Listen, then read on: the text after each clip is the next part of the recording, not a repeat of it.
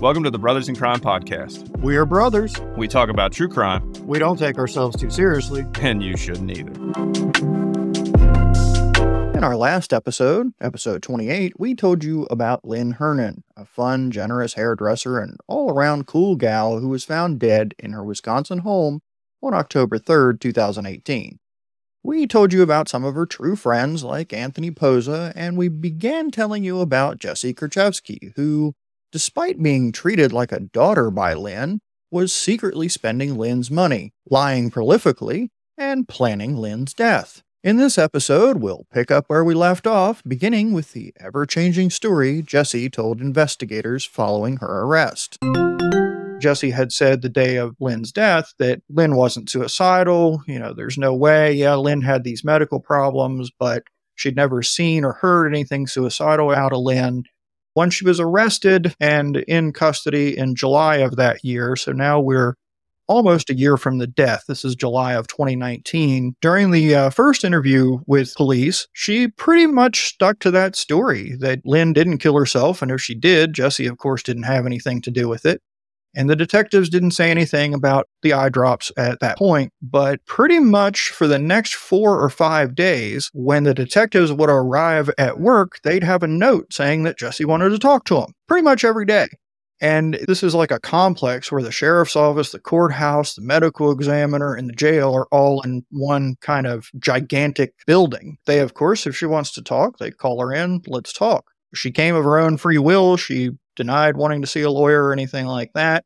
And over those days, each day, the story would evolve a little bit, and it was very obvious what was going on. She would come in and tell a story. The detectives would tell her a little bit of information that was sort of concerning about her story, and then the next day she would come back.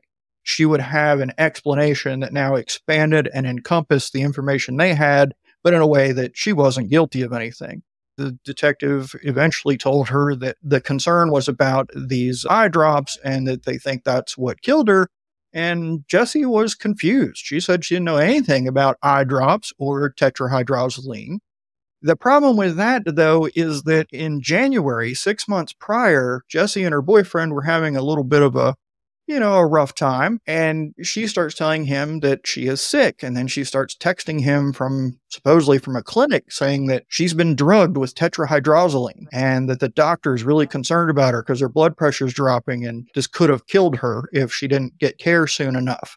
And that it must have been slipped in her drink by someone at the bar last night. That's Jesse to Jesse's boyfriend who's saying all that stuff. Yeah. According to the boyfriend. Well, not just according to the boyfriend, but according to the text messages that the police were able to recover. He got receipts, yo. Yeah, so in July, she's pretending like she knows nothing about eye drops or that they can be dangerous. But 6 months prior to that, she's explaining via text message to her boyfriend how she has been the victim of this, how it could be fatal, how it's used as a date rape drug. She clearly knows everything there is to know about tetrahydrozoline. The text message exchange with the boyfriend, that was in January of which year would that have been? It was in January of 19. Gotcha. Yeah, now forgive me for being skeptical of Jesse because she clearly seems like a lying dirtbag. So she says to him that, she's went to the doctor and all that. Like, were the police, did they follow up? Did she actually go? Like, was she actually poisoned or was there any evidence that happened or did she just make that up to him back in January? Or do we know?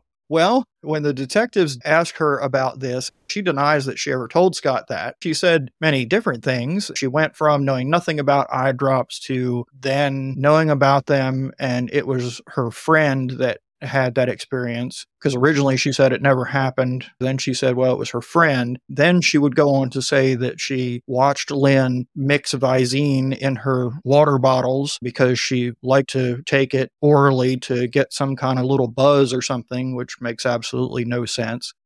To her final statement on the Visine ended with, she knew Lynn had put 6 bottles of Visine in a specific water bottle. And before she left the morning of Lynn's death, Lynn asked her to hand her that bottle, and she did after they argued about it. But at the same time, she said she didn't think it was going to hurt her because she'd been drinking it all along when it wasn't a problem. Wow. Okay. This is crazy. So just so I understand, essentially there's a series of interviews, which that makes sense, right? So they go and they talk, the police are, they're talking to her and they have questions. And as they're kind of learning more about the case, and then also just sort of seeing what she's willing to part with. Yeah, but they're not calling her back in. They're showing up to work, working on whatever they're doing. They get a message. Hey, Jesse wants to talk to you guys again. And this is like every day for like 4 or 5 days. They aren't calling her in. She's asking to come in. So then in these interviews where she's, like you're saying, she's voluntarily coming in, it's not like they're harassing her. She goes from, I don't know anything about anything that has to do with that. What are you talking about? To like, oh yeah, okay, I know about it, but my boyfriend's confused about this story, even though my text messages contradict what I'm telling you, police officer, all the way to, oh, well, actually, Lynn was using eye drops as like a party drug. Is that what I'm hearing? Yeah, pretty much. Yeah, pretty much. Oh my gosh. Well, okay. On that point, during some of the coverage on this case, I know there's another podcast out there called Body Bags. It's hosted by Joseph Scott Morgan. He's a professor at Jackson State. He's a distinguished scholar of applied forensics. And so he did an interview specifically about these eye drops. And he was asked, is that a thing? I mean, are people actually recreationally, is Visine like Xanny bars and, Lil Wayne's purple drink? And he was like, absolutely not. And nobody would ever do that. It would make you feel awful, and it's between making you feel awful and killing you, essentially, is what this would do to you. So there's no way that anybody would ever just do this. There's no evidence anywhere that any human being has ever reported any good feeling from drinking any amount of Visine. Just like you said, the results are going to be somewhere between it's going to make you sick to it's going to make you dead. Yeah, and another point, okay, let's live in Jesse's delusional hypothetical world. The last time that she went and voluntarily gave information to investigators, if Lynn is living her best life, partying, getting crunk off of these eye drops, wouldn't there be like eye drop bottles everywhere all over her apartment, even though they found none? Well, that was a problem that everyone came back to, including the medical examiner, was that there were none. All the drugs that were in her gut and in her blood, there was some evidence of them within Lynn's reach, but there was no evidence of Visine anywhere around her. Meanwhile, Jesse says that every time she would go to the store, Lynn wanted her to buy more Visine, and it was not the Visine name brand, but some off-brand, and Jesse was buying them 6 at a time for Lynn because she was going through them like crazy. Now, again, this is like day 4 or 5 of her talking to police. On day 1, she knew nothing about it. Nothing about Visine or how that would end up in Lynn's system. You said that according to Jesse, Lynn had her go buy these Visine bottles 6 at a time. And I thought that was interesting because also I think it was in the medical examiner's testimony. I thought that her conclusion was essentially that the amount of this big fancy word, the amount of that was in her blood, it was like, well, she would have had like 6 of these bottles. Is that correct before I go any further? No, the medical examiner and the defense's medical examiner and the other person that testified for the defense and the genius lady from the toxicology lab all testify that, first of all, with any drug, you can't take a post-mortem specimen and then calculate that backward to the amount ingested. And that's in some of their forensic association guidelines and whatnot, that post-mortem samples cannot be used to reverse figure out the dosage. Now, what the one expert did was when it came to the pills, he looked at FDA trials and based on the half-life from those studies and sort of figured that out. But when it comes to tetrahydrozoline, they couldn't even try to do that if they wanted to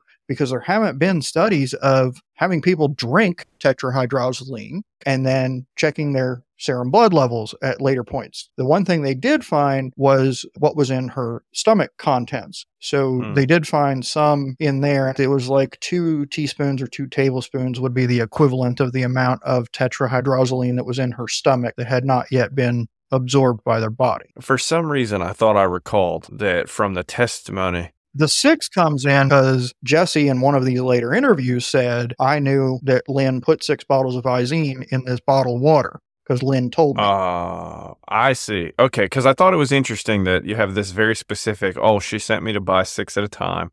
And then later on, there's this other reference to, 6. This other thing in 6. And it's like, so I wonder if this was just her kind of inadvertently foreshadowing, or letting a little bit slip about, it wasn't that Lynn sent her to buy 6 at a time. It's that's how many she put in this woman's drink, right? You know what? It could be. Originally, she knew nothing about Mm. Lynn consuming eye drops. But then as the story went on, one day at a time, as she found out a little bit more that the cops knew, she just revised her story to accommodate what they knew in a way that gave her the least amount of exposure. Well, yeah, now there's a rave at Lynn's house every day on Visine. I don't think anybody disputed that Lynn liked alcohol. Of course, Jesse portrayed it as a pretty significant issue, even in Lynn's current state, whereas it sounded like from others that she probably did drink vodka. That seemed to be what she liked. But Jesse would have you believe that she was falling down intoxicated every day from drinking Visine vodka and chomping up whatever pills she could get her hands on. Also, the circle that includes Jesse and Jennifer is the only circle in which you'll find any mention of suicidal ideation or any of that. In Kareen's circle, everyone says absolutely not, she wasn't suicidal. She never mentioned it, never talked about it, never gave us any indication that that was a thing. Even the neighbor who came over and helped lift Lynn up one time when she fell said, and I think that's in this criminal complaint, that she never had any inclination that Lynn was suicidal. This deal of Jesse telling her boyfriend that she had been drugged with these eye drops and nearly died and went to the doctor and all that, that wasn't the only lie that she had poor Scott living under. About 5 months before Lynn's death, Scott had texted Jesse about something, dinner or something, and she texted him back and told him that they were at Freighter, another hospital, and that Lynn was in a coma and things were bad. From that point on, 5 months before Lynn actually died, she led Scott to believe that Lynn was laying in a coma in this hospital. He didn't know until July of 2019, when the police showed up with the search warrant at the house he and Jesse shared. He still thought Lynn died in the hospital after being in a coma for 5 months. So he was shocked. Now, when the police asked Jesse about this, initially she kind of blew it off and was like, I don't know where he got that idea. I never told him that Lynn was in a coma. She, I guess, thinks that deleting something off your cell phone means it's really deleted. Wait, you mean if I delete a message off my phone, it's not actually deleted? Oh, hell no. Phones and computers are about as secure as a wet paper bag. They found the text messages where she had told him this. And then there was a recording of a jail conversation. I don't understand why people talk over jail phones. And they tell you, most of the ones that I've listened to, the recording, when you make the call, it tells you, like, you're being recorded. So it's not like it's a surprise or anybody. I'm with you, though. People just will say some things. Scott confronts her. She's like, I don't know, something to the effect of, I guess you're really mad, huh? And he's like, you think? I don't remember the exact words, but it was something to that effect. And he told her, like, everything's a lie. I don't even know you. Everything's been a lie. And he confronts her with this coma lie. And even though she's told police that she doesn't have any idea what he's talking about, she tells him, I did that to protect you. I know, I'm sorry I lied, but I did that to protect you. So I've got a couple of issues with that. Number one, you're telling the police that you don't know what he's talking about. Meanwhile, you're telling him, yeah, I totally lied to you. So that's issue number one. And issue number two is protect him from what? Unless she absolutely knew what she was doing here, at least 5 months before Lynn died. Right. With Lynn's medical issues, she was in the hospital a couple times, and her most significant stay, it sounds like, was just before she died. She died on October 3rd, but she had spent September 15th through 28th in the hospital. And some interesting things happened while she was in the hospital. According to her account, she spent like $4,000, which seems like a lot for somebody that's in the hospital who doesn't shop online. Also, Jim, the former boyfriend who is now a lifelong buddy, kept calling and trying, couldn't get a hold of anybody. The last time he called, 2 females were on the phone and both kind of abruptly and rudely told him to stop calling. And neither one of those females was Lynn. Lynn was frustrated with her medical situation. She felt like she was sick of being sick and nothing was working, and all these weird things that the doctors were suggesting were just not fun. Wanted to do a colonoscopy, and she's like, no, we've done that before. It was horrible. I hated it. We're not doing that again. And she got upset, which I can understand. And so it sounds like the medical team was kind of a little bit like, well, we really don't know what to do with you. So they called for a palliative care consult. And Hmm. palliative care is keeping someone comfortable, not necessarily trying to reverse a disease or repair an injury. It's just keeping you comfortable. And you hear about this a lot of times with end of life care when people are terminally ill. Although there's no evidence that Lynn was terminally ill with anything. She had this back problem and she had this sort of unknown abdominal ailment going on. Well, when palliative care comes in, their notes are that they talked to the patient, they were there for less than 30 minutes, and they were releasing her and done with it. Like there was nothing for them to do there. So it's not as though we're dealing with end of life measures here. She's not terminally ill. She's not dying anytime soon. She's having trouble managing these things and doing what she's doing. Another odd thing that happened in the hospital is that Jesse insisted that Lynn just took whatever pill she wanted whenever she wanted and was pretty reckless about it, and that she had insisted that Jesse bring her some of her medications from home, I think particularly the Xanax. And Jesse said she felt really uncomfortable about that. She didn't think it was the right thing to do, but, it's Lynn's life and it's her med. So she brought him to her. And then she told the hospital, the nurses immediately about it so that they would know. And then the hospital right after that put cameras in Lynn's room because they didn't trust her. And the medical reports kind of blew that all out of the water. There was absolutely no record of Jesse reporting to the staff that these medications had been brought in. And I don't know how much you know about charting, but that's something that would get documented because, one, they don't let you have outside medications while you're in the hospital. And two, somebody brings them in, they're going to lock them up in a locker, which they did chart that when she was first admitted, she had a couple of prescriptions on her person, and they took those and stored them in locker number, whatever. This is what I know about charting. If you don't chart it, it didn't happen. That's true. She was reporting that she was having mobility problems. She was having continence problems. When she was discharged from the hospital, there was a suggestion that she go into a rehab facility. She was absolutely not interested in that. So the medical staff felt like if she was going to go home, that she needed to have some kind of in-home care, not what Jesse was doing, just sort of helping out with some things around the house and running errands, but maybe somebody medical come in and check up on her.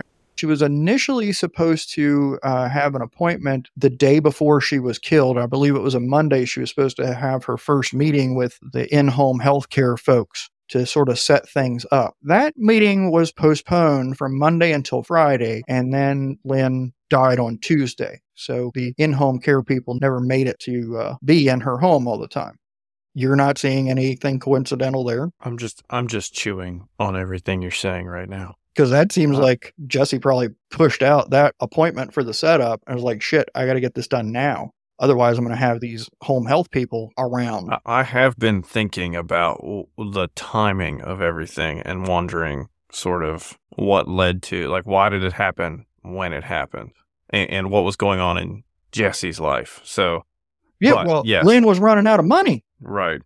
Additionally, on the idea of whether Lynn was suicidal or not, she went out and had lunch with some of the Kareen circle. It wasn't Kareen herself. I believe it was the brother and maybe a cousin or something. She had lunch that day back at the house. She ran into Anthony. He was excited to see her, and she told him, hey, next time we have lunch together, you need to come. You should have been there, whatever. And this was like late August, early September.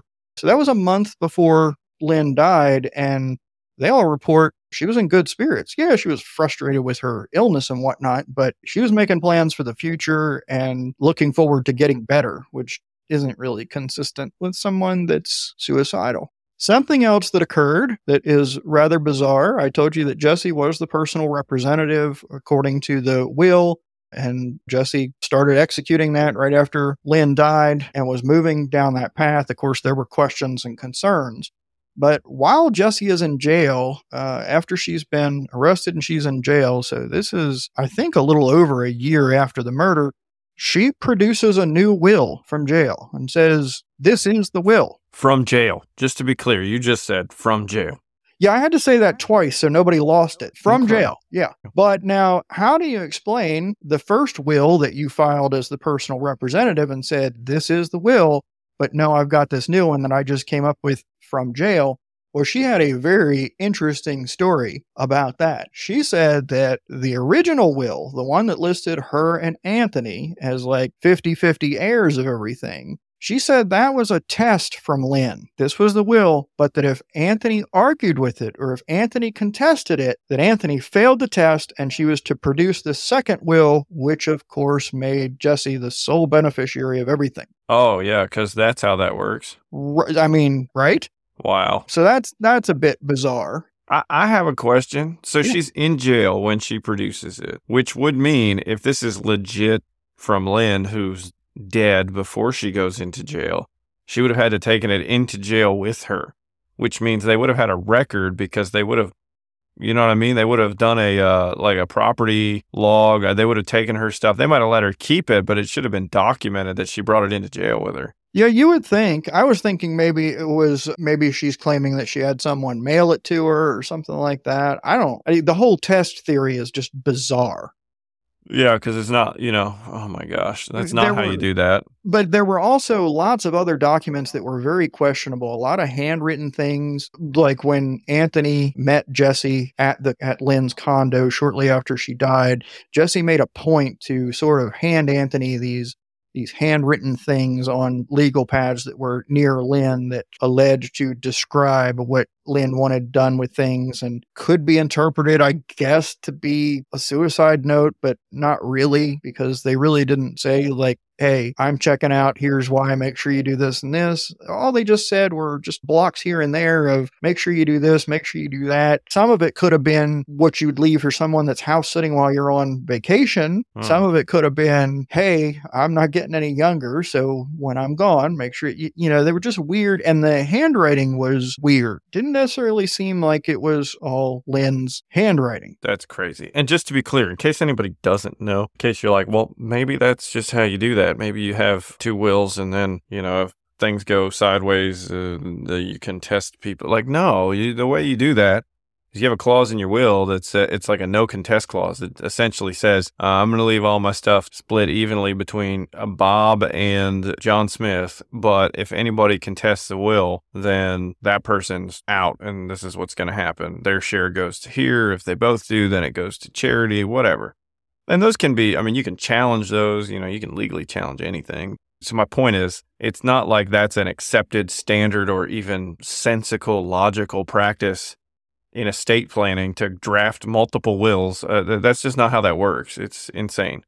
Absolutely. Right. And I believe the first will was put together by an attorney. So it's not like it was ignorance that Lynn would have done it this way. She went and had an attorney do all this. They would have known, you can't have two wills and hide one until it doesn't work that way. Yeah. And I'm just going to guess that the jailhouse will was handwritten on some notebook paper. I don't remember. I wish I did, but I don't remember. I thought it was just bizarre that it even existed. Yeah, for sure. Honestly, listening to this story, there's so much that is not real that it's almost hard for me to keep track of what actually happened and what Jesse made up that happened. The prosecutors, I don't remember if they directly said, or they certainly put the idea out there that Jesse was spinning a lot of distraction and movement and shiny objects to sort of keep everybody's eyes off what was really going on. I don't know how they worded it, but that could be because it is exhausting trying to keep up with what this parasite was doing. At one point toward the end, this might have been, I don't know, her third, fourth, fifth day of wanting to go talk to the detectives. She tells them that she has documents and other items. She's got an ace up her sleeve that she's got stored away that can prove her innocent. Just in case this happened, Lynn wanted her to have something that could prove she was innocent, and she also, on her own, saved some things. Oh, yeah, I'm sure it's just more forged documents. Go for it. That's what I was thinking, too, but here's the rub on that. She confuses the police at first because she's saying she wants to talk to a lawyer before she turns that over. So the police, I got to say, did a great job here. They're like, time out. Are you saying you want a lawyer? No. Just before, I would want to talk to a lawyer before I tell you where this stuff is. Okay, we need to back up and do this all over again. Do you understand? You have the right to remain silent. They re-Mirandized her every time she would bring that up. Good for them.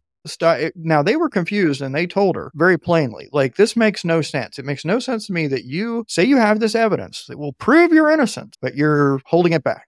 You're in jail right now and you say you have something stashed away that will clear this all up.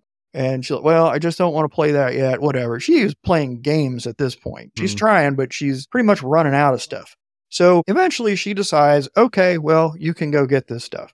And the cop's like, all right, it's in a storage locker, right? And she's like, no, no, no, I never said that. Like, well, that's what you led me to believe. And she's like, yeah, I intentionally led you to believe that because I didn't want to give up everything. So she's like telling the cop that she's already misleading him, which he knows because her story's changed every day. She says, well, I buried this. It's out by my bunny that I buried when I was little. My mom lived in this apartment complex and there's a park behind it. And, my bunny was buried there. So I buried this stuff out there. And what you'll find is these 3 Ziploc bags, one each inside the other. And inside there, you're going to find some Visine bottles and you're going to find parts of a gun because Lynn was so suicidal. She was trying to overdose. She did that a couple times. It didn't work. And then she bought these guns online. They're the kind you got to assemble yourself. So I took both of them from her. And so you'll find one of them in there. So they take the map. They go out there. They're digging. They're metal detecting. They find nothing. They get her on like FaceTime or something. Okay, here's where we are. Here's where he told us to be. We're finding nothing. What are we doing? Oh, okay, go here, go there, move here, move there. She sees him using the metal detector and she's like, oh, you know what? I think the parts of that gun that I buried were plastic. I don't think there was any metal in there. Oh, gosh. Convenient, isn't it? See, the story just sort of stretches, cover everything. They searched high and low. They found nothing buried anywhere out there. They find the dead bunny? No, I don't think they even found the bunny. Probably isn't even real. She probably didn't even have a bunny when she was a kid. She probably made that up too. Well, we've talked about all these lies and, who's spending the money and what's going where or whatnot. This was not Jesse's first rodeo with being, I don't know what you want to call it, identity theft or being a con or whatnot. Back in 2010, 8 loan applications went in with very close time period from the same computer IP address, which went back to this clinic in Milwaukee. 2 of the loan applications got approved for a total of $4,000. Both of those people that had gotten these loans that were like both applied for within minutes of each other from this Milwaukee clinic said, we didn't apply for no loans. We didn't give anybody permission to apply for no loans. Well, come to find out, that was old Jessie that was working at this clinic, and she took patients' information and began submitting applications for online loans. Well, why not? I mean, that just sounds like a good idea. She thought it was a good idea because she needed to pay her rent and she had been out of work for a while before starting at this clinic. So that's legit, right? Yeah, I mean, some people sell feet pics, like you mentioned earlier, that's your side hustle, whatever. And some people just, steal other people's identities. Another caveat to this is it turns out that it's not even just that she grabbed information from 8 different people there where she was working, patients, mind you, and used it to try and get these loans. One of the loans she ended up getting was from a patient at the clinic she was currently working at. But one is apparently some ID information that she had kept from a victim when she worked at another medical place. She was just storing up, I guess. I get the vibe that Jessie has been this kind of person for quite some time, and it's just sort of evolved into, worse and worse and worse. Maybe devolved would be better than evolved. She shows up in July of 2010 at a payday loan store, which she's not even supposed to be doing because she's on bail, but she is attempting to get a car title loan. But she's claiming to be Jennifer Flower, has a copy of Jennifer Flower's ID, her social security card, and Jennifer Flower is her mother, a check from her bank, and is trying to get this loan in her mom's name using her mom's car title. It's crazy. Was there any evidence that Jessie had any kind of drug problem or anything? I didn't hear any of that. Didn't sound like it. No, the only evidence that we saw about any problems is a gambling problem. One of the casinos had actually, if I remember right, they had basically denied her entry because she had run up a debt with the casino. That might be the one where she tried to use a counterfeit cashier's check.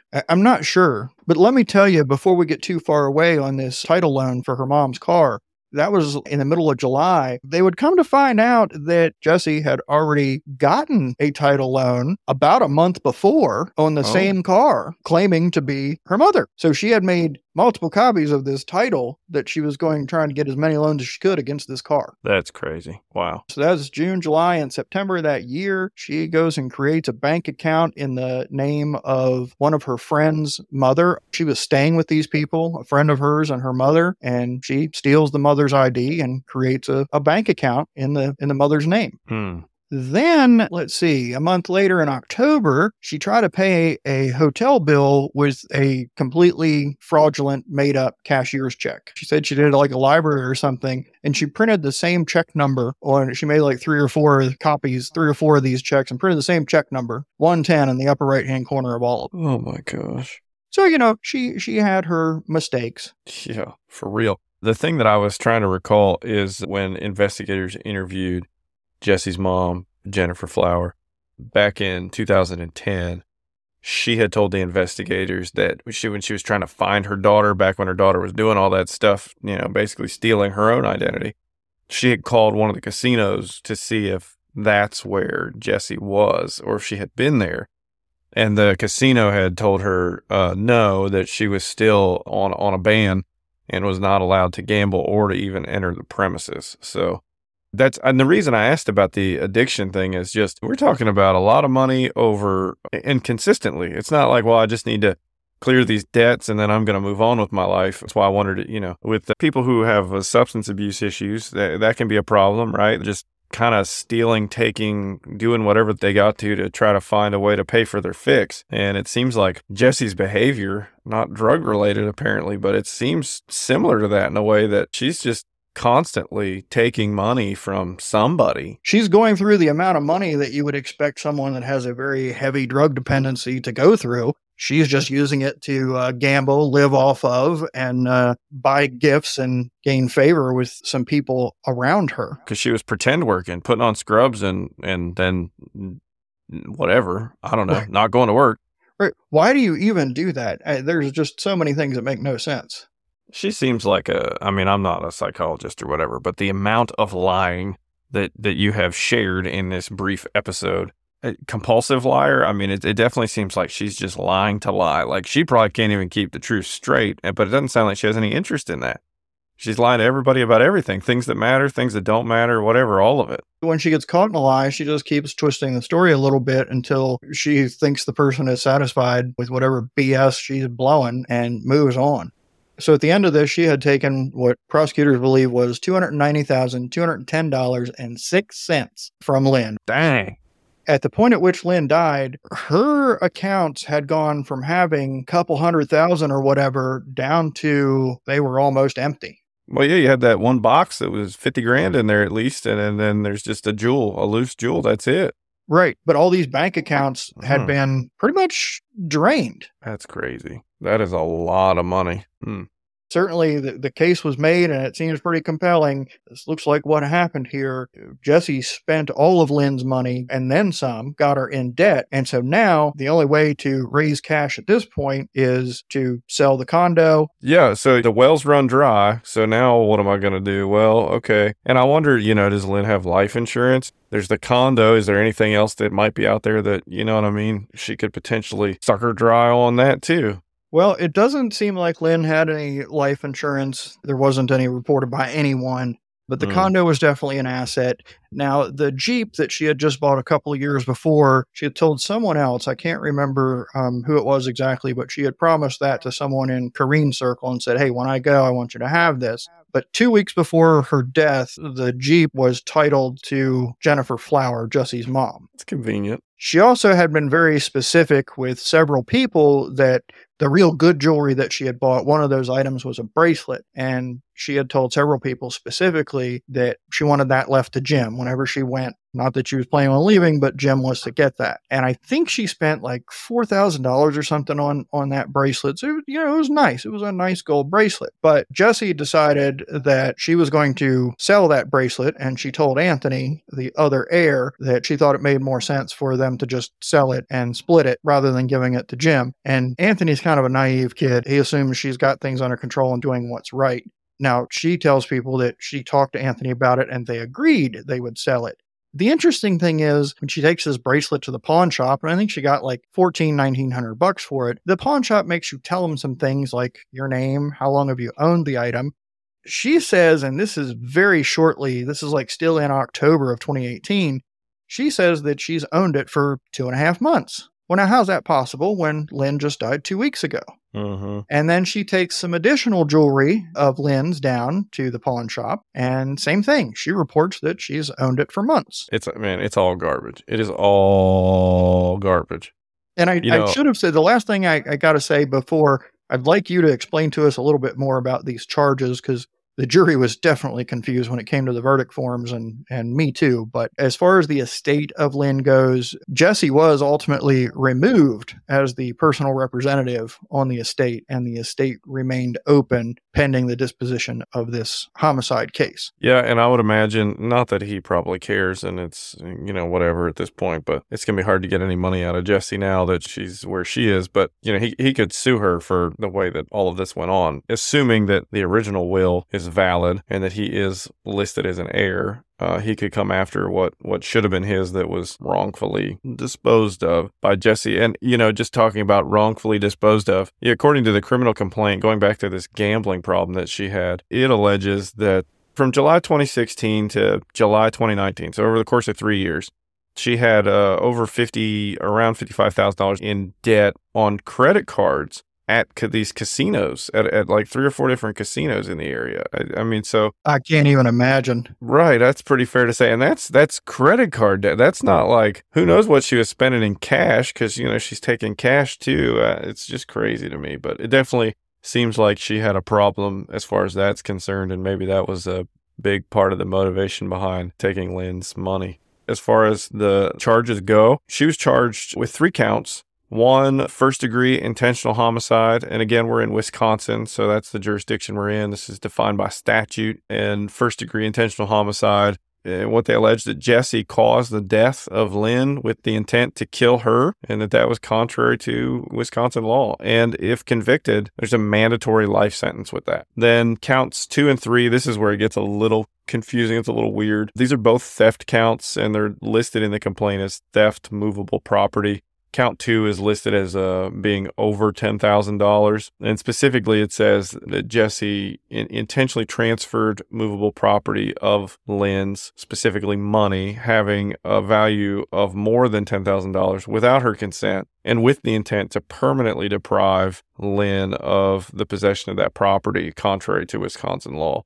The third count is a theft of movable property between more than $10,000 but less than $100,000. So this one, it sounds like, well, isn't that kind of the same thing? And really it is, but specifically in the way that they charged this, the time frame for count 2, that just over $10,000, was from January 1st, 2016 to October 3rd, 2018. And then count 3 had to deal with October 4th, the next day, 2018, through July 9th, 2019, and specifically had to do with her estate. And they say that in this charge here. They say that she did intentionally transfer movable property of the estate of Lynn, specifically money, having a value of more than $10,000, but not exceeding $100,000. There's a lot to wade through there. If you look at these 2 paragraphs side by side, they look almost identical. You got to read it really carefully. And frankly, you said there was some confusion with the verdict forms.